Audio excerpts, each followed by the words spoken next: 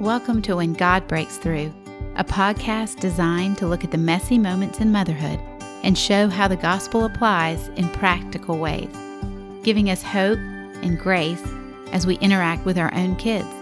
You'll hear crazy stories and life lessons from my mothering of 8 kids. But more importantly, you'll hear the hope Jesus offers us for peace and not anxiety, for grace both for ourselves and to extend to our kids, and wisdom to point them to Him. I'm your host, Bethany Kimsey.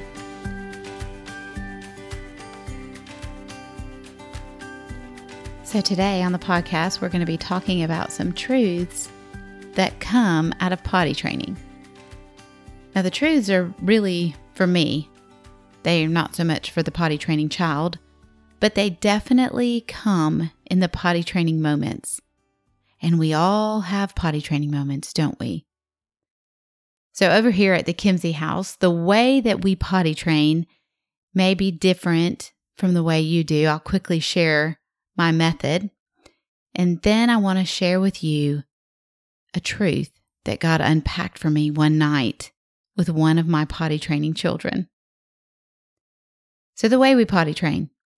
Well, typically I decide when we're going to potty train at the Kimsey house because I have decided with the 8 children I've had that potty training is more decision than ability or understanding.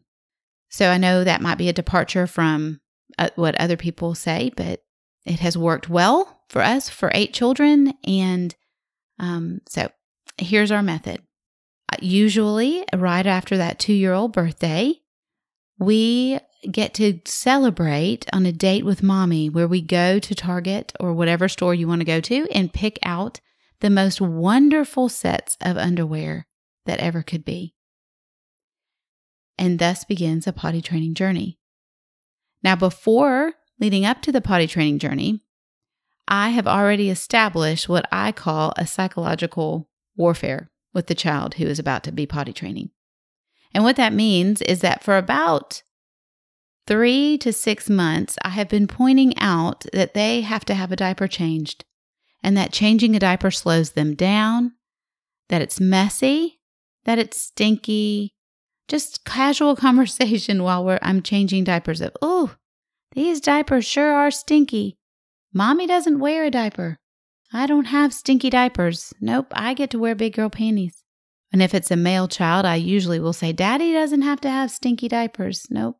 He gets to wear big boy pants and his pants are never stinky. Oh, Daddy never has to slow down and lay down on the ground to have his diaper changed. Those are the conversations I'm having. And I'm just beginning to draw a comparison that says, you are not actually living life the way Mommy and Daddy do. And as brothers have happened along on the scene or sisters or whatever that would motivate that child, I'll point out that that brother or that sister also doesn't wear diapers. And the most powerful persuasion of all is if you happen to have a baby in your home and a 2 to 2.5-year-old that you're seeking to potty train. And what that 2 to 2.5-year-old does not want to be like is the baby.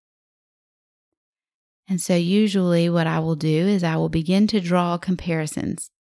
Oh, you are getting to be such a big girl. You can have big girl food, not like that baby who only gets milk. Oh, you're such a big boy. You get to stay up later than that baby who has to take naps all the time. The babies sleep all the time, but big boys don't sleep.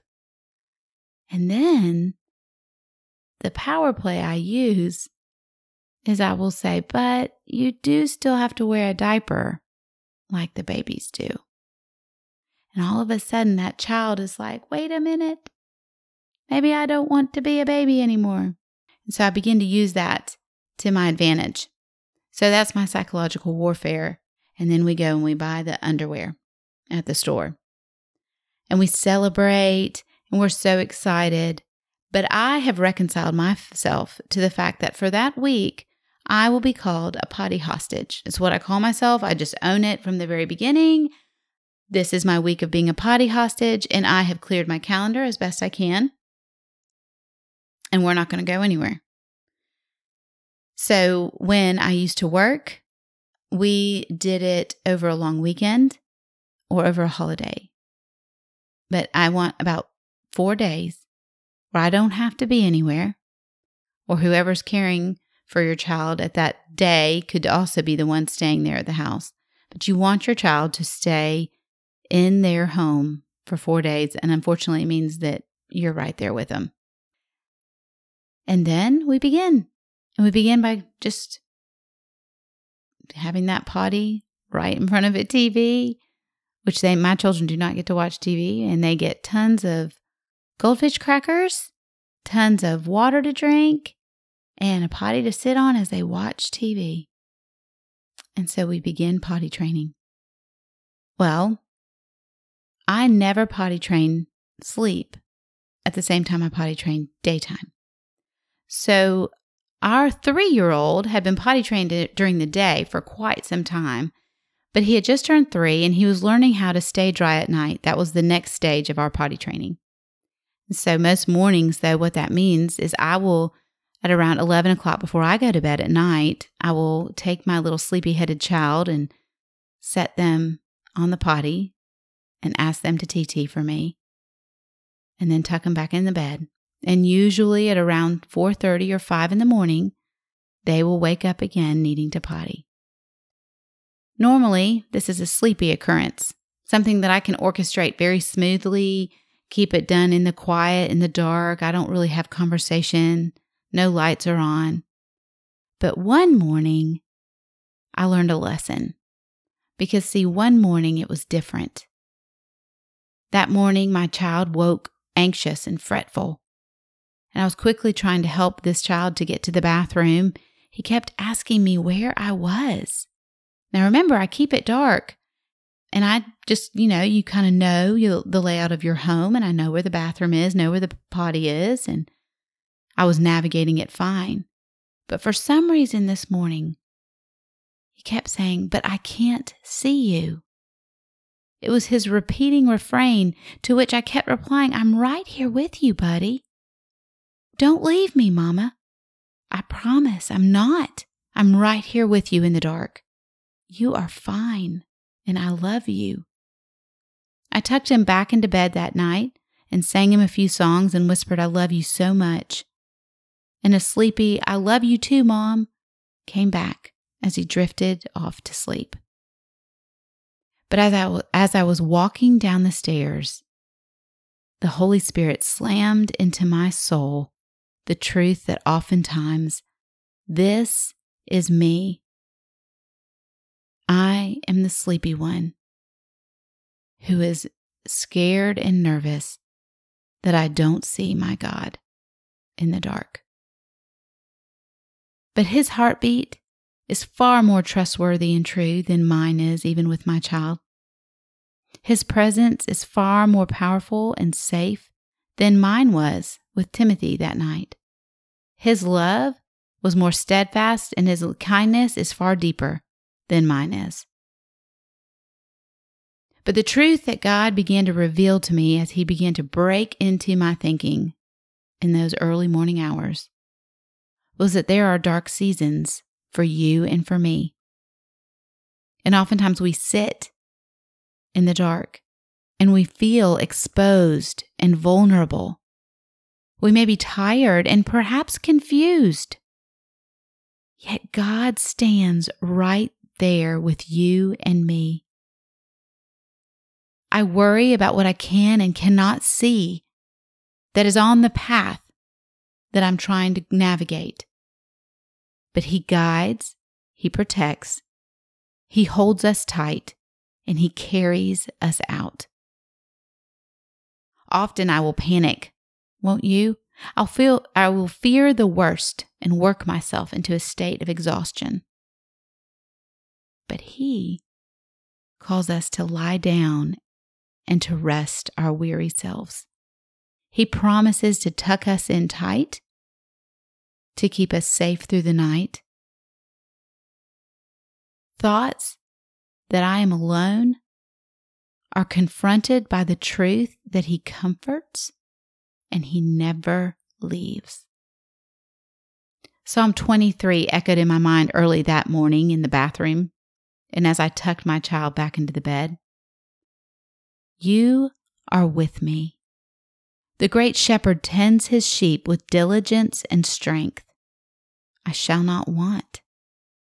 He brings true rest and restoration to our anxiety-riddled, weary souls. He leads me beside waters of rest. He restores my soul. Do you understand? He doesn't allow us to wander aimless and insecure, alone in the darkness of the next step as we try to get from point A to point B.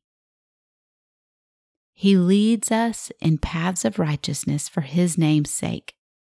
And in those seasons that feel as if the darkness is a blanket, suffocating and terrifying, in the shadowy places where hopeless thoughts will assail us, lies abound, and even paralysis will creep in, Psalm 23 says, I will fear no evil. For you are with me, your rod and your staff, they comfort me. His guidance and His protection will lead you and me back to rest and comfort. I'm pretty sure that my child in the middle of the night that night, as sleepy and confused as he was, may not have been able to find himself or find his way back to his bed well. But there was not a thought in my mind of abandoning him on the toilet. And we have a God who is the good shepherd. And He will never leave and He will never forsake. His guidance and His protection will lead you and me back to rest and comfort. He is at work even when it seems that all hope is lost. Psalm 23 goes on to say, You anoint my head with oil, and my cup overflows. You see, a walk with Him is filled with great spiritual bounty for you and for me, because He begins to deepen our trust in Him as we navigate hard places. And the promise at the end of Psalm 23, surely goodness and mercy shall follow me all the days of my life, and I will dwell in the house of the Lord forever. You see, when God breaks through, in the moments that we fear that we are lost in the dark, when we are worried that we are all alone, concerned that no one is with us, we have a good shepherd who cares more deeply for us than we can imagine. And we take the hope that He offers us in the dark of night, in the hard places, and we extend it to our children. You and I are the hope givers for this next generation, whether it's helping them potty train late at night, reassuring them of your love, and therefore giving them a picture, a glimpse of the Father's love, or if it's helping them navigate the unknown places of moving from high school to college, moving into a job, a career, navigating friendships, losing friendships and gaining friendships. Whatever the dark places are that our kids walk, we offer hope because we have been given much hope. I hope you understand how much your Heavenly Father loves you, how much He, as the great shepherd, wants to shepherd your soul as you walk with your kids. Thank you for coming and sitting today with me at the kitchen table. I hope you have a grace-filled day.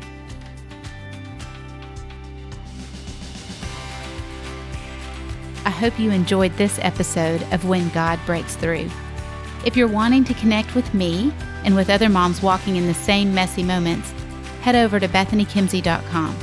That's where you'll also find the show notes with any links, as well as more resources you can grab to help you see that when God breaks through, when we see Jesus at work, the fuzzy intersection of real-life mothering and the gospel becomes very clearly defined.